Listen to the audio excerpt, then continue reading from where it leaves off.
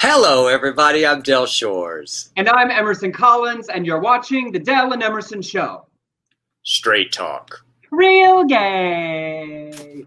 Hi, Del Shores. Look at you. All new set, fall festive wardrobe. I know. I'm in the South. It got a little crisp here in Louisiana, and my internet went down because of the hurricanes. They're having problems here with internet. And so I'm at the office of the head of the department at Northwestern State University, Brett, my buddy, and he let me have this. And I just love the backdrop with the troll doll and the mask and a little Corbel and a lot of books. Bottle of champagne and a troll. It definitely seems like it's an office that could represent you as well. Well, and a mirror ball. Don't forget the mirror ball. All of the important festive decorative features. I like it. It's very professorial yet inviting. Welcoming. Yes. How are things in Louisiana? They're absolutely wonderful. It's interesting teaching with mask on, and I'm every single day I teach with the mask and the shield, and so then I to lecture I can do this, but I keep 12 feet away, and just to be conscious of it, especially when you're directing kids in acting. And I think the hardest thing for me, honestly, is to see this amazing department with these beautiful theaters. Colleges have the best theaters, and they're just dark.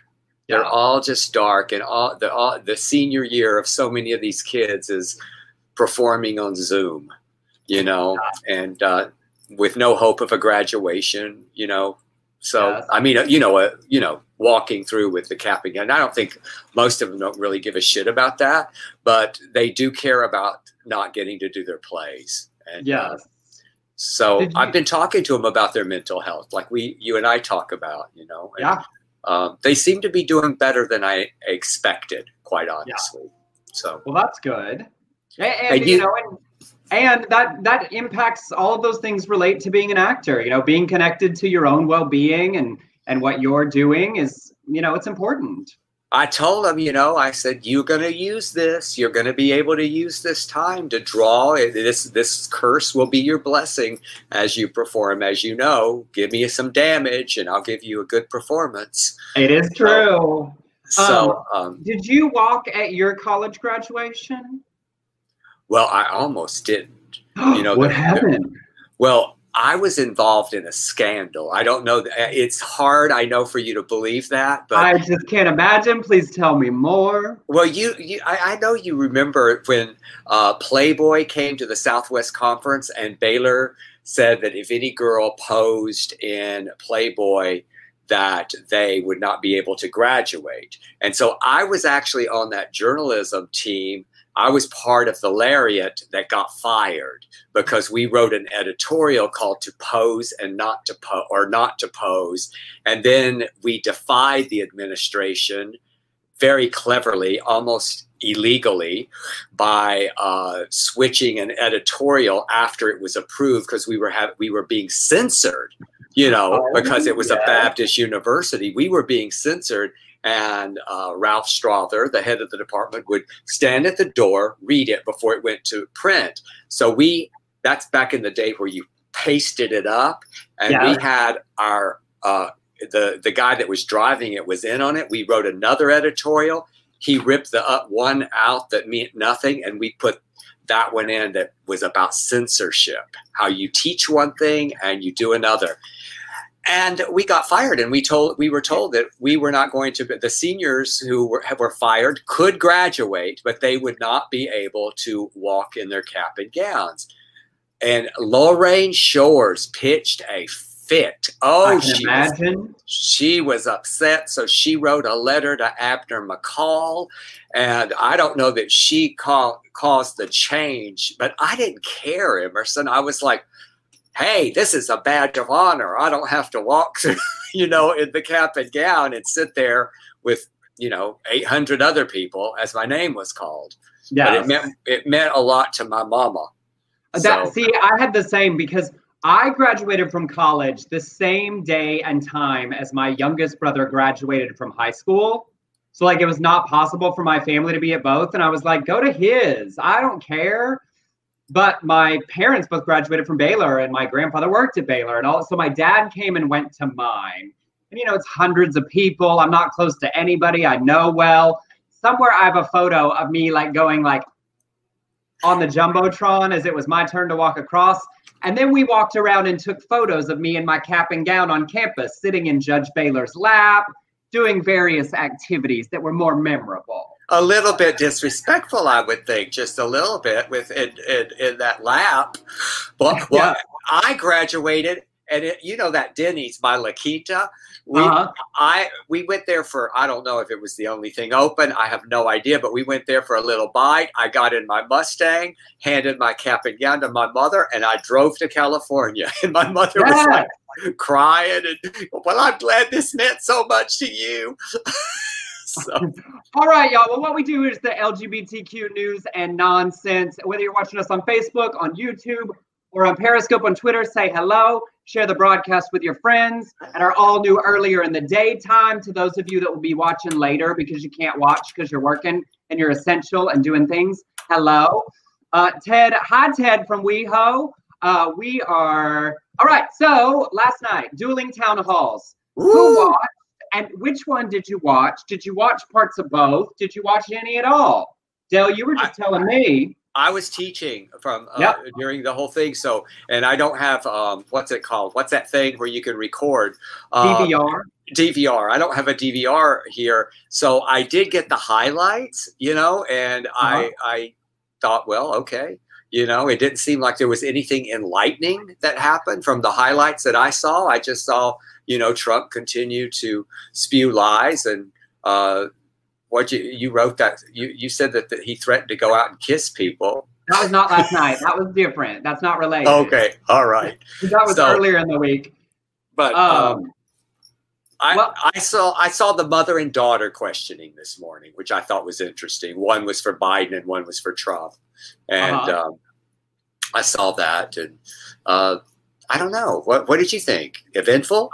I did not watch Trump for sure. I did see a couple of the clips of Savannah Guthrie sort of tearing into him.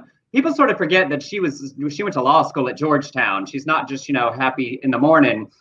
And I'm not even going to bother with that. But I did watch the big important clips from Biden. Same thing. Blake and I were rehearsing our show last night. And the big one specific to our community in our show is that a mom of a trans kid got up and asked, how will you as president reverse this dangerous and discriminatory agenda and ensure that the lives and rights of LGBTQ people are protected? And Biden started off saying, I will flat out just change the law, eliminate those executive orders, number one. He told that story again that I think most of us have heard somewhere about being young and his dad and seeing two men kissing and his dad saying it's just love. And then he specifically mentioned the murder of trans women of color. He didn't get the number right. He was a little clunky in his description of the process for a trans person, but it was so evident and clear that this is a man who cares, that is in and supportive of our community. And that was really lovely to see for the first time our issues mentioned in the like big debates, in this non-debate, if you will. Yes. It was so I think what was really odd though is, I mean, and made a lot of press angry was the why on the same night? I just don't understand why they did that. Yeah, it was a huge miss on NBC's part to do that. For those of you, that they planned them at the same time, y'all. They were doing, they had each had that amount of time with that network. So it wasn't like Trump got more time or new time with NBC that Joe didn't get. Right. But the choice to add it second and add it at the exact same time was a really bad marketing conflict decision, because say you were an independent voter. Well, at this point, I think that means you're stupid. An undecided voter, you're dumb. I know what yes, at this point, if you are undecided, I get it. If you're a bigot, great, you're voting for Trump. If you're undecided at this point, I don't know what else you need. That's just where I'm at. And I want to add one other thing. If you keep flip-flopping from one to the other, why? I mean, it's like, he said something I like. He said, Like at this point. Oh, yeah, I'm going to get that job back or what the fuck ever. And also, I already voted. My vote is done. I got my email from LA County saying that my vote has been accepted. I did too. It was very exciting. I don't know if y'all can see that, but this is the notification I got that my vote has been accepted and counted. Yeah, I got it too. I posted it. I loved that I got that. Kevin said NBC is a media whore for doing it. Michael said Joe did a great job thoughtfully answering questions instead of talking over the host like Cheeto Head. I mean, Savannah really did hold Trump's feet to the fire in the clips that I saw, which I greatly appreciated. It was just a bad decision at the network level because say somebody wanted to watch both candidates, which they should if you're trying to be informed, right? It was not possible. And that seems a disservice to voters. That's all. Well, my only reason to watch Trump again was just to hate him more. I just want to hate him more. So, but also, my mental health just can't take it. I'm like, nope, I'm on the train. I get it. I'll show y'all, and y'all, I have added new things. This week, I'm writing letters with vote forward to send to voters that are not likely to vote. I'm doing everything I can think of. Well, I'm very proud of you. And because I mentioned it, Blake and I were rehearsing our show. Oh, Lord Almighty. There it is. It's about feet. It was a close-up. It's a feet show. Blake and I were rehearsing last night our Once Upon a Lockdown show. We have new neighbors in our apartment building, like on this wall behind me. This delightful couple just moved in. And so she came over the other day and we were rehearsing and I was like, I'm so sorry. Like, we're loud. You can always text and be like, don't annoy me right now. And last night she came over and knocked after we were done and said, I love it. Where can I see the show? I was listening to y'all sing Let Me Be Your Star from Smash and I recorded it and sent to my friend and said, this is my new neighbor. Oh, that is so sweet. Yeah. So there's that story. But if you want tickets, please get them. Please come. It's just $20 for you and as many people you want to watch with you. EmersonCollins.com for our little show, Sunday the 25th. Get your COVID people, the ones that are, get your pod. Get your pod. Yes, and watch the Emerson. I'm going to have to watch it after, so I got to get. That reminds me, I'm going to get my credit card out right now and buy that. What's after this is over.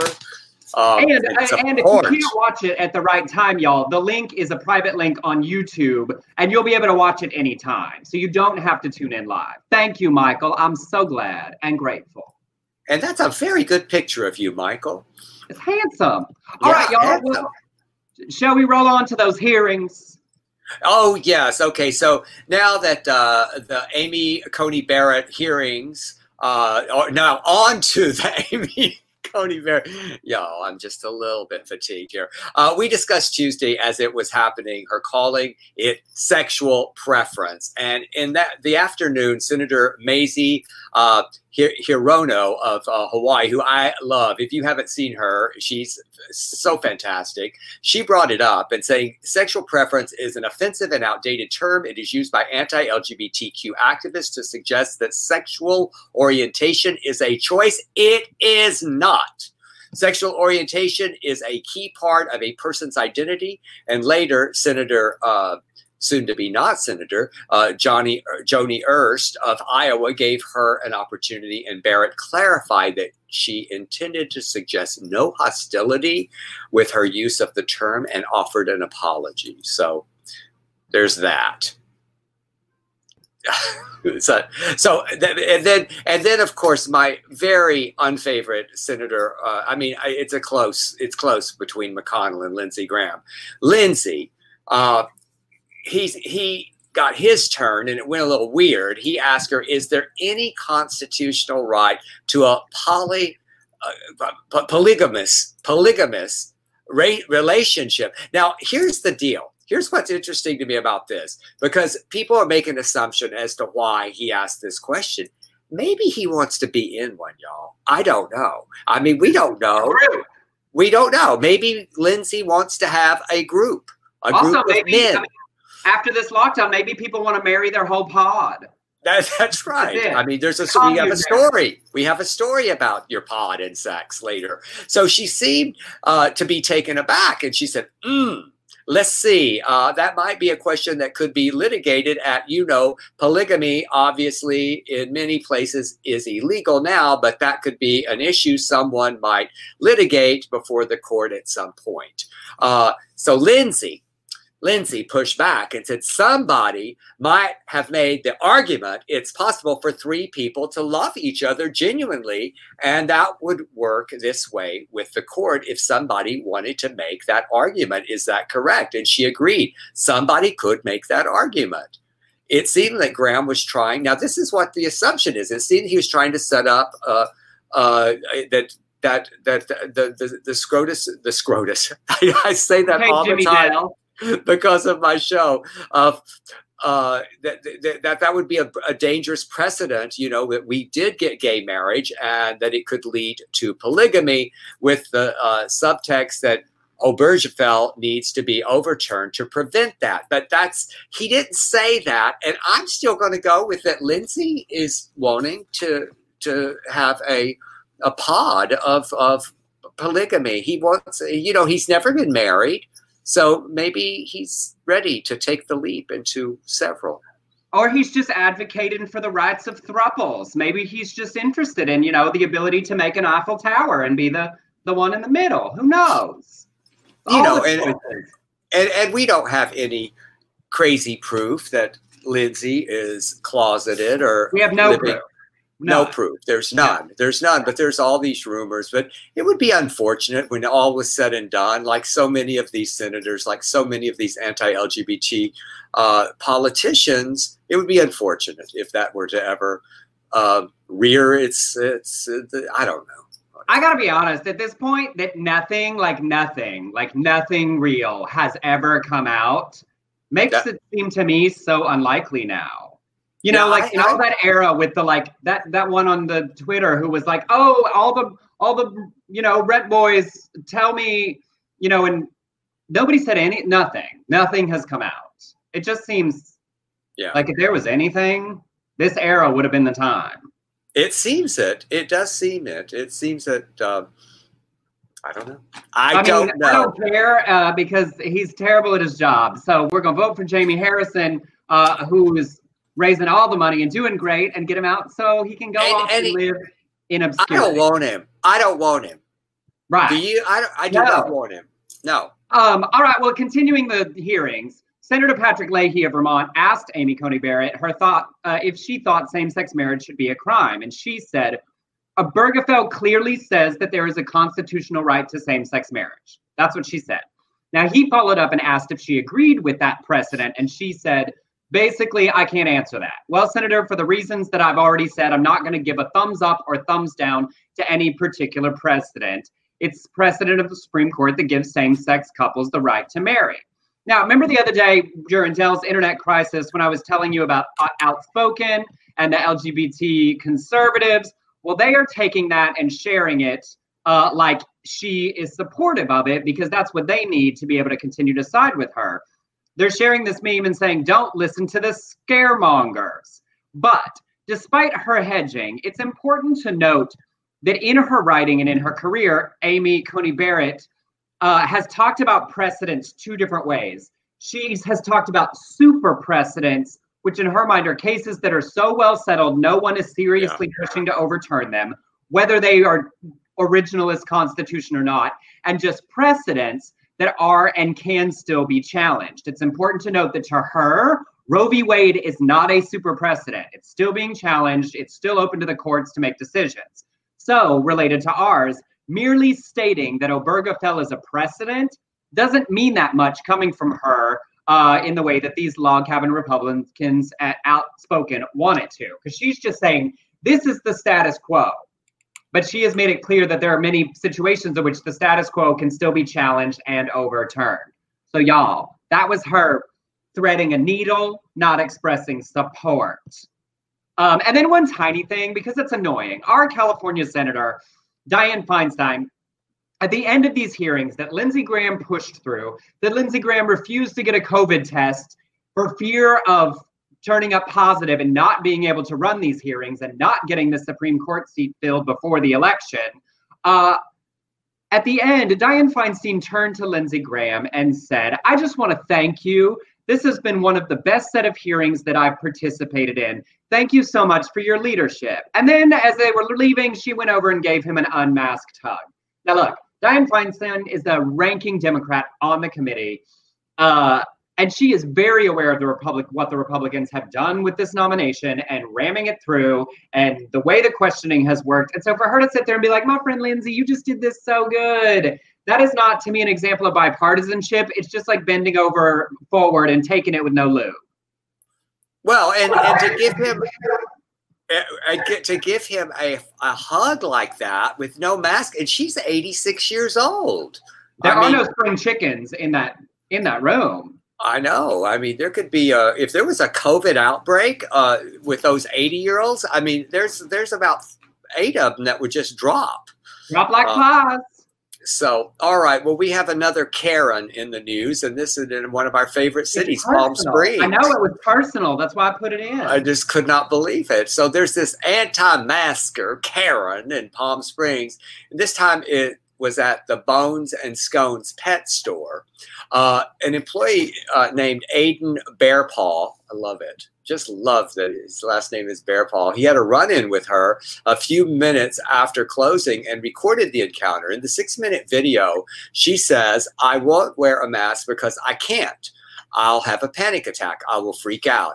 When he denies her entry, she calls 911. As per the 1964 Civil Rights Act, I cannot be discriminated against, she says. I do have a right to be able to breathe O2 and not CO2. And I'm being discriminated against right now at this store. I'm being told I need to wear a mask even though I have religious exemption right and a God-given right to be able to breathe O2, not CO2. She really was stuck on that O2, CO2 shit. He says, he says, well, I thought it was a medical exemption. She says, yes, medical exemption too. It's all under the same topic. 911 tells her she has to follow the mask wearing rule per the city ordinances. She decides to wait for the officer, not to wait for the officer because the store will be closed in 6 minutes. She had something on the stove. When it went viral, then she called 911 again, and Bearpaw said, my bosses were initially furious. My coworkers were all very supportive and made it clear that there would be consequences if I were terminated. General Manager Jay Smith, in addition to his coworkers, defended him, and the company is proudly standing behind him. As Smith said, Aiden won for all of us. He didn't just win for Bones and Scones. He won for the city of Palm Springs, for the United States, and for humanity in general. Love this. Also, I love everything about this crazy Laura, I believe is her real name's video. She showed up right at closing time, like 6 minutes before closing time, clearly prepared with the speech she was going to give about not wearing her mask into a store called Bones and Scones, high-end pet store, for her babies. Her babies need whatever she drove 20 minutes both ways to pick up today. And she's not worried about any of the real people. Like, this kind of intentional aggravation, like she had this Civil Rights Act speech prepared, this CO2, O2, not CO2, to stand in this doorway just to like ruin poor Aiden's day. And don't get me started on what she was wearing. It was not flattering on any level. I wish I had a pet. My next time out in Palm Springs, I'd go to Bones and Scones. That's the one. They have 3 locations. This is specifically the one at Vistachino and Sunrise for you locals, I believe. That one, the Vistachino one. And give some support to Aiden and Jay. Excuse me, but you have 3 precious, precious dogs that love you with all their heart and soul. And I believe that you could at least pony up a little bit of a gift for Gracie Louise, who gets nuts when she hears your voice and jumps on my lap just trying to find you. I mean, it is true. We're going to find some things for your little bitches at the Bones and Scones. All right. That's it. Thank you. Well, in celebration news, I want to share her with all of you. I had this story up, and then there was an addendum to it. Shakina Nayfack is the first trans series regular on a network primetime comedy in a new series called Connecting that follows a group of friends during lockdown in video chat. The actors all filmed remotely on iPhones and were directed on Zoom. It's an exciting accomplishment. You may be familiar with her. I loved her specifically on Difficult People on Hulu. She had a one-woman show called Manifest Pussy, and she was in Amazon's Transparent musical finale. She told The Advocate about the show that she worked with the writers to develop a three-dimensional character. She said, we get like a scorecard. Check 1 for representation, but then like, how are we going to complicate that representation? How are we going to be responsible with that reputation? And those are the really cool questions that I get to ask with the creative team. I like to stay away from the narratives of, first achievement and think more about the legacy that we are building together as a community of trans actors fighting for representation for the rest of us out in the world. So this huge moment in her personal life, her career, is all happening. And then when they announced this NBC Town Hall, Connecting, her series is airing on NBC, she was one of the first people to step forward and challenge NBC on how much it was bullshit. She tweeted, shame on NBC. Y'all signed my checks as of late, but I'm disgusted by my home network giving Trump a platform for fear-mongering, bigotry, and disinformation. Don't praise yourselves for putting a trans woman on primetime, then give a platform to someone who wants to abolish my rights. And I tell you what, that is a ferocious statement out of an actor's mouth. It's just to challenge the network they are on in the middle of your big moment, your big series premiere. I mean, there are lots of people with much longer track records at NBC that it took much longer or didn't say anything at all. I just thought that was amazing. I think it's crazy amazing. I love that she was brave enough. That's what it is. Yeah. You're brave enough to challenge the person who, or the company that signs your checks. And I think it's also the result of, so many marginalized people, when they get opportunities, by the very nature of being the first person for something or one of the first people to get a specific opportunity, you sort of don't have any choice but to be an activist at the same time as you are an artist on behalf of the community you're representing. So I think it's in the nature of her journey, that she is at the front of her community to just naturally then step over to the space of being like, great, thanks for the gig, but also, what the fuck? Yeah. I love it. Yeah. And I haven't watched the show yet, but I'm definitely going to. Do you remember early, with gay characters, the first time there was a gay character on a show, I watched every show in the early 2000s that had a gay character. As soon as I heard there was a gay character, I went and watched it because there were so few.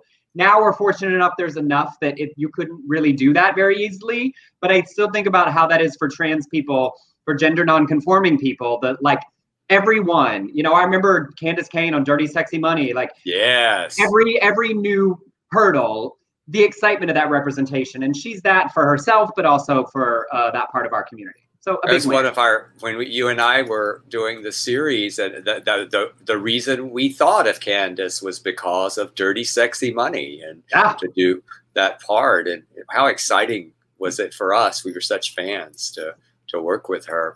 I love it. And we've all been in those situations, but not to compare because that is such a huge thing, but where you go, do I dare challenge my employer when I disagree with my employer?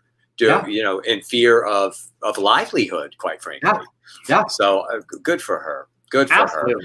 So I love this, love this next story so much. It just, I don't even know if I could get through it without getting emotional. It was so beautiful. After Alexandria Cortez asked Democrats to speak to the Republican voting loved ones about the election, Brennan, I guess it's called named Suen, decided he needed to approach his much loved 94-year-old grandmother. Now, although his grandmother is his greatest ally to the LGBT community, she's also a lifelong Republican voter. And he told the Peak News she is old-fashioned and not one to talk about politics. And even though she watches broadcast news, she isn't paying attention to a lot of things going on. So I knew that it was up to me to tell her the personal stakes of this election. He called her on his lunch break and quickly started crying. He said, I told her about the fear that my community lives with every day. And she just immediately said, I won't vote for those people, I promise. I was surprised she responded that way so quickly after decades of voting Republican. I asked her again, and she promised again, and she said she would never break a promise to me. I know that is the truth. She told me I am her favorite grandson, the love of her life, and that she would do anything for me. The next day, he called his grandmother to tell her that he had written about the phone call on Twitter and that it had gone viral. She told me she was proud of me and said, you know, I have my loyalties, but my biggest loyalty is to my grandson. Such a beautiful story. It is. And such a reminder. It's all the way back to what Harvey Milk said. If they know someone, right? If they know us, and the bravery of talking to your oldest family members. I've never said this on the show before, but when my grandfather died, he was sick at the end. He had a heart attack, and my grandmother had Alzheimer's. And I just decided at that point it wasn't necessary. Like, I didn't need it to tell him, like, to come out. It was like a long journey of like who knew what. And I regret that sometimes, not epically, but like thinking, but I think it would have been fine. And I think seeing people willing to risk relationships to be open and use who they are to change people's minds is so inspiring at every level and at any age.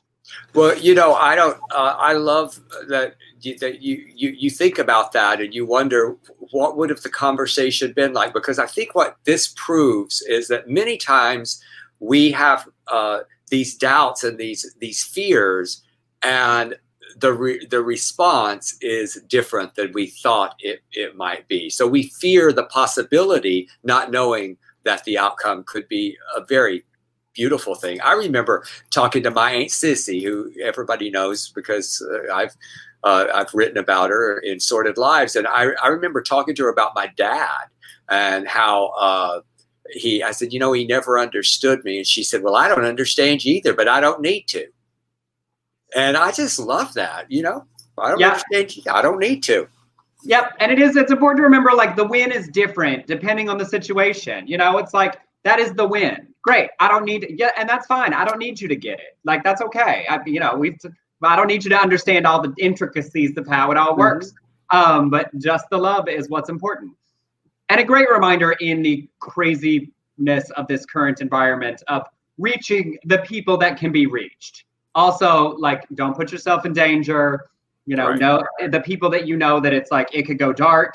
You don't have to win everyone, and protect yourself first. Because Danielle literally just said, unfortunately, sometimes the fears are justified. First of all, hi, Danielle. Hi, Danielle.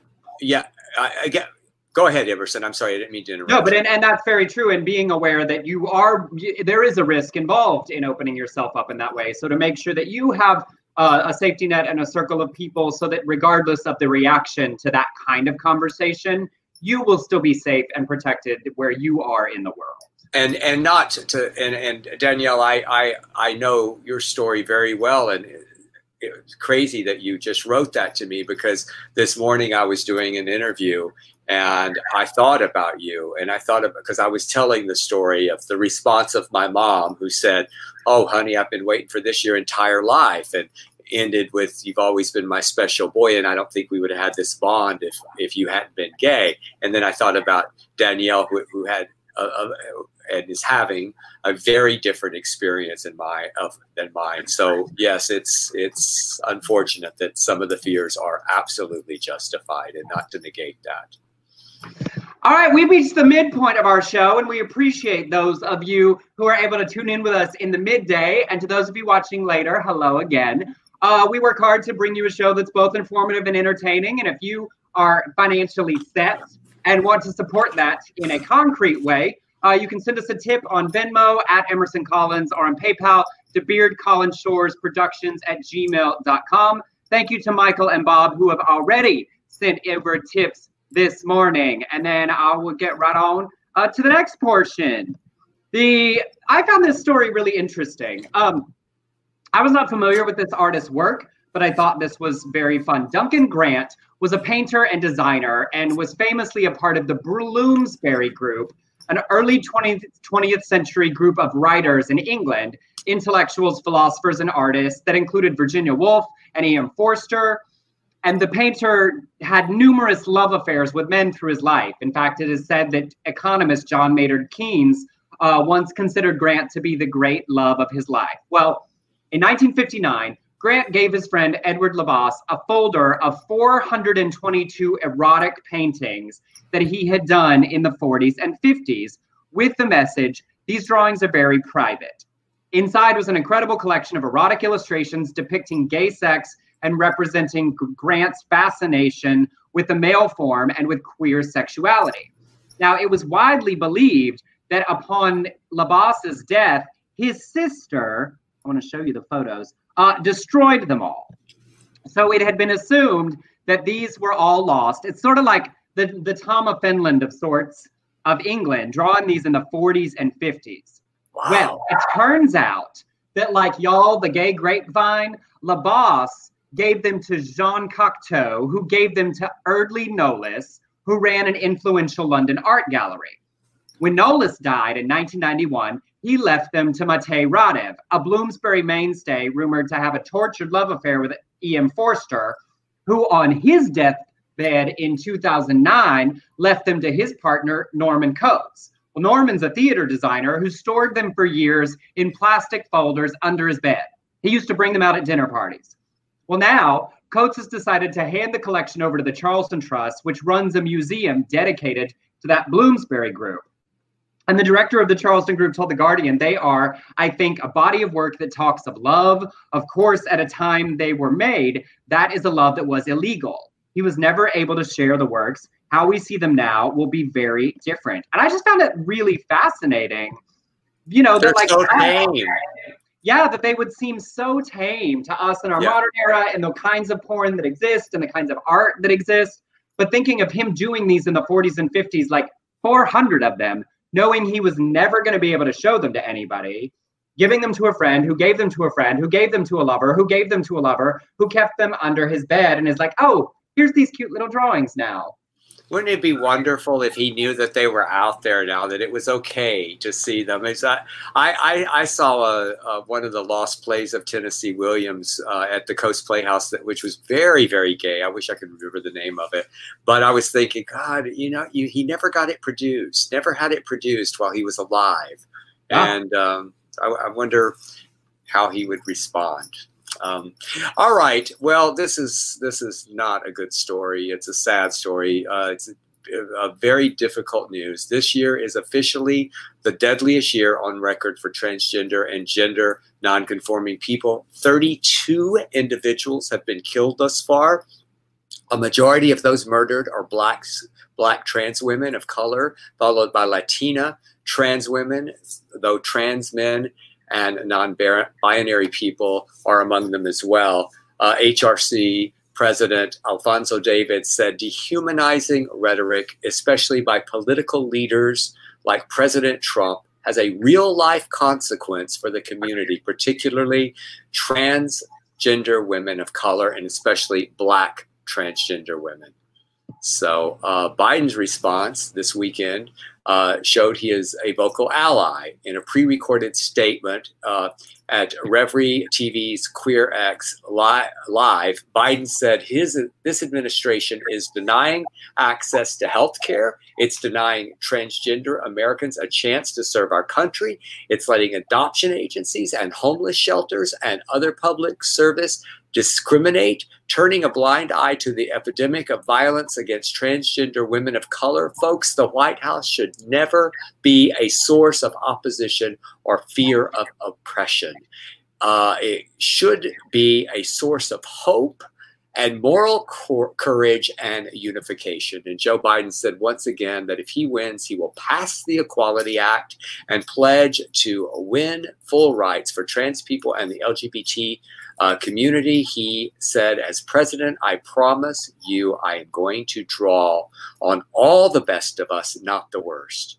I'll be an ally to the light, not the darkness. This is a time of real peril, but it's also a time of extraordinary possibilities. Y'all vote November 3rd or before.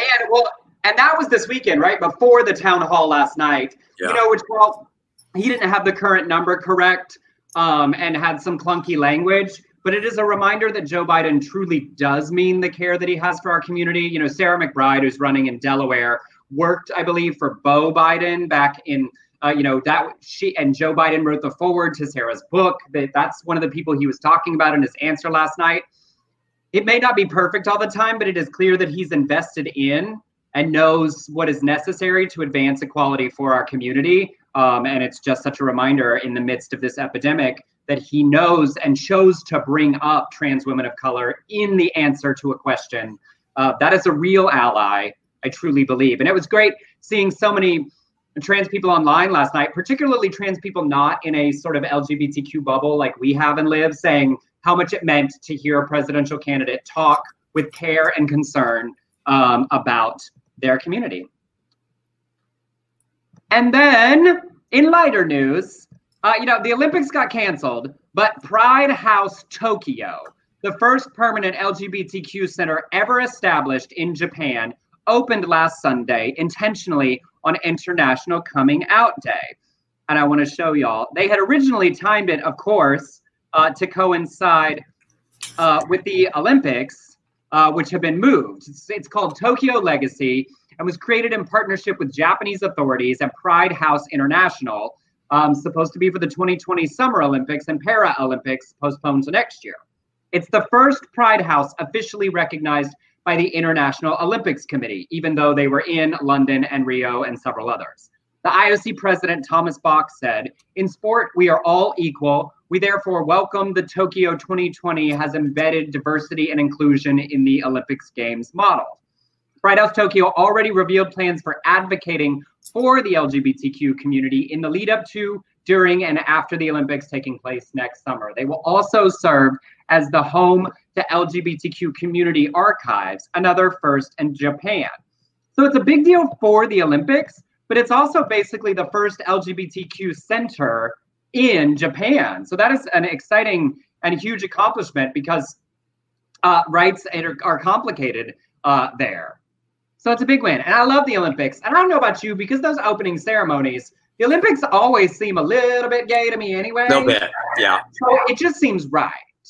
Yeah, absolutely. Well, yay. And then let's move on to our Senate spotlight, since we are all just, it's what, less than 3 weeks away? It's crazy. So soon. It's so soon. And my favorite name, I think, is flipping the Senate spotlight, is on John Hickenlooper in Colorado. He's currently up 10 points, y'all, over Republican Cory Gardner.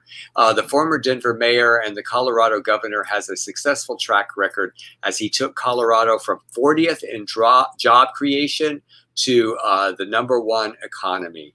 The #1 economy, y'all. So he's passed important anti-pollution climate change measures. He's passed gun safety laws, and he's expanded Medicaid access. His commitment to the LGBTQ community goes back long before his current support of the Equality Act. So to volunteer or donate, please go to hickenlooper.com. I love that. He's doing well, but y'all, we are not taking any risks in these seats that we need to win. And then also in our LGBTQ spotlight, bringing back somebody that we have talked about before because some nonsense is happening, Gina Ortiz-Jones. Now, obviously, we're specifically invested because she's in Texas, and that is certainly a priority for us. But she has been targeted with homophobic and transphobic attacks. The National Republican Congressional Committee, we've talked about them before because they give talking points to other people to slam liberal candidates. But they've now resorted to suggestive anti-LGBT rhetoric to help the Republican against her. A new 30-second ad released by them deems Ortiz-Jones as too liberal for Texas. It's entitled Death Sentence. It also puts her side by side with Nancy Pelosi and AOC, alleging that Pelosi pays Ortiz-Jones bills and that she would pay her back if elected. They refer to her as just Gina Jones, refusing to use her full name. It erases her Filipina heritage, and they claim she uses it to pander to the district's obviously Hispanic-heavy population. But the ad's most ridiculous claim is that she will divert military money for transgender reassignment surgeries. That's not a thing, and cite some unnamed article from the San Antonio Express News. Now, LGBTQ Nation, where I get lots of our news, could find no such article. And on their website, they put a picture of Gina and her partner, Anna, right before saying, the contrast between Tony Gonzalez and Gina Jones couldn't be clearer. You know, she's with a woman. He's heterosexual. Gonzalez is married to a woman and has 5 children. So if you've got a little extra, share some with Gina, because this bullshit bigotry is wearing my ass out. I ran into the other room so that I could show you. Look, these are the letters. Because, you know, y'all know I've been texting for candidates. And this week I decided to write letters. They all go out on Saturday, tomorrow. And they are letters that go to people in various places that haven't voted but are registered to vote. So it's an encourage people to vote. And I took all ones from Texas because it felt like, oh, well, that fits, you know, with something I care about. And then my quick little update on my little campaign that I made so you can donate to the all 20 of the 11 senators and 9 LGBTQ candidates that we've been talking about on the show is up over $2,300. I appreciate all of you that have supported. And if you want to, I just put the link in the chat room. Do not feel obligated. It's just an easy way. We're all doing our parts where we can, right? Yeah, good for you. I love that you've done that so much. This next story, Emerson has told me over and over that I should not read his headlines, but I must because it is such a good headline. And the one thing that I have to say before I was fired at the Lariat at Baylor is I was one of the headline writers. And this is a good one. It's could not be published in the Lariat at Baylor. Right. Roommates fucking in lockdown. There it is. So we have a question for all of you. Have any of you, now tell the truth, we're just a little group here today because we're at a special time, just tell us the truth. Have any of you hooked up with a roommate that is not a sexual partner or spouse since the start of the lockdown? Tell us in the comments. Well, I guess they would have now been a sexual partner, but have you done the nasty? Have you done the deed with one of your roommates? Y'all fucking your roommates? What's that? I said, y'all fucking your roommates? Are you fucking your roommate? So I'm a professor here at this college. Or don't tell it. I bet people are listening outside that door. If so, you are not alone. Match's annual Singles in America survey found that 1 in 4 unattached Americans have had sex with a roommate during the pandemic, and that number is even higher among young people. Of millennial and Gen Z respondents, 1 in 3, they're a little, well, you know, they're hornier at that age, said they have. Singles are hooking up much less than this time last year. 71% said that they have not had sex at all during the pandemic. Okay, raising my hand right there. Unless, you know, with yourself counts. A recent Reddit, I know, a recent Reddit thread provided some anecdotal evidence of the trend. One user wrote, "It's the most sex I've ever had in my life, and it's the perfect quarantine activity." She said she lives in a house with, well, she has choices, 6 roommates. And one drunken night, I mean, always has to be a drunken night. It led to everyone getting much closer. The study also said 16% of respondents said that they've self-pleasured more since March. I found that low. That does not seem high enough. 16% seems like some bullshit. I mean, I said it the other night in my show. I've started doing reruns on Pornhub. I feel like there's a whole lot of people that are now into edging because they have the time. Yeah. You know, let's be honest, y'all. When your life is busy, it's like quick yank and spank and fall asleep. Like, release the tension, go to bed. But if you've got staring down a full 12-hour day with nothing to do, oh, edging. Well, let's see what happens if I delay this orgasm and learn to build it up a little bit. Anybody tried some edging? I have, but I did it. There was a Zoom edging thing that early in the pandemic. Yeah, I did. Was it like a contest? And like if you finished first, you lost? No, they guided you through all these exercises and told you how to not come and to delay and so you like had orgasm yoga. Yeah, and of course you had the if you could set your computer, you could only, it was kind of hot because you would watch everybody as well. So I'm just confessing, y'all. We're a small group. I have the best idea for a coffee table book to sell at Urban Outfitters. I wanted to call it the O-Face book, and it's all just headshots of people mid-orgasm. So like when you set up the photo shoot, you're just shooting their head, but you let people, masturbate and finish and like leave the room. It's not meant to be pervy, but so that it's just a book of like 200 people, all ages, faces, shapes, sizes, colors of their people's O-face. Because we all look absurd. And I just feel like flipping through a book and seeing faces going, would be hilarious because it's not porn, but you know what's going on underneath where you can't see. I think you should be able to press a button and hear the sound too. It's also an audio book for $19.99. Not a scratch and sniff, not that. I'm sorry, I derailed. Did you finish the end of that? I did not. It says on the less sexual front, 63% of participants said they are spending more time getting to know potential mates, with 58% saying they're actively moving towards intentional dating. I'm kind of doing that right now with somebody. A lot of talk. So yeah, we shall see. So here were the answers. Keith said no roommates live with him. Kitty said I sure do wish I had male roommates. Erica said hi. And Paige said I didn't know about audio and ASMR before the quarantine. I feel like lots of people have had the opportunity to explore various things they might be into just because they've had time to think about it. I think the perfect response to our question was, I abstain.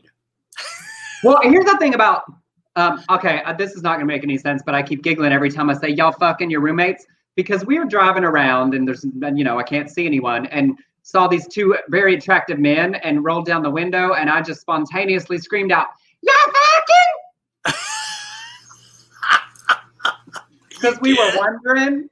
And then the light changed and we moved on. So now it has just become a thing that we randomly yell at people like on television when you can tell people have sexual tension. So Blake wandered through the room a minute ago as I said it and like fell apart. So anyway, that is a not interesting non sequitur story. You're welcome. It's a very funny story. Because the danger of fucking your roommates is what if they're bad? It's great if it's good and it works out and you've had 6 months of good time with somebody inside your bubble. But what if that very first time you tried it, you were like, oh, it was toothy or, awkward or they kissed like a Rottweiler.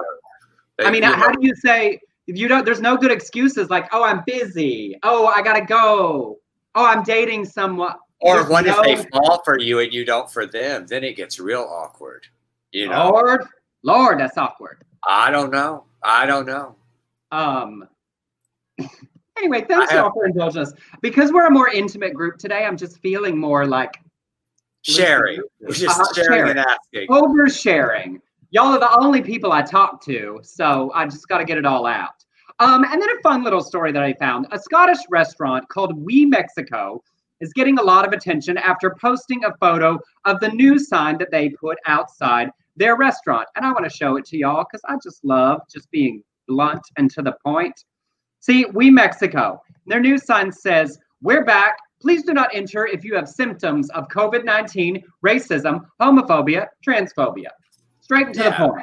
Yeah. General Manager Ben Wyatt said they posted the sign in response to previous harassment of employees and customers. He said, "We have quite a diverse group of staff, and this is something we stand for, and we figured our customers would agree with it. And as the sign says, if not, we're not particularly keen to have them in here. Businesses shouldn't get involved in political issues, but this is against hate and bigotry towards other. We've had issues here before. A while back, some customers complained they were being harassed based on the way they looked, and we had to kick the perpetrators out straight away." And I just thought, good for them. They said, look, we don't want to waste anybody's time. If you've got the COVID, if you've got the racism, if you've got the homophobia or the transphobia, don't come in.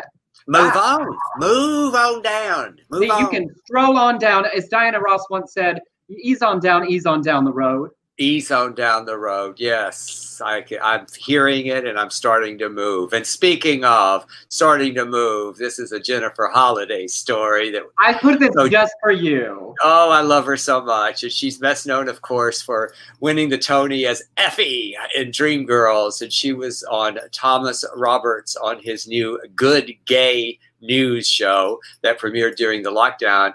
Got to the discussion of the name of our community, and she said they keep adding initials to the LGBTQ. We've got LGBTQIA, and then I heard somebody say D.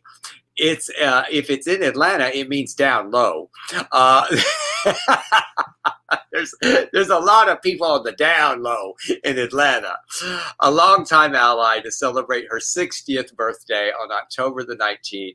Holiday is joining with AIDS Healthcare Foundation and the Black Leadership AIDS Crisis Coalition to put on a virtual concert that will raise funds for Healthy Housing Foundation, a national organization that provides affordable housing to low-income families. General admission tickets are $20 and $60 for the VIP ticket. It includes a virtual meet and greet. Oh, she's $10 more than my virtual meet and greet. She's worth it, y'all. She is worth it.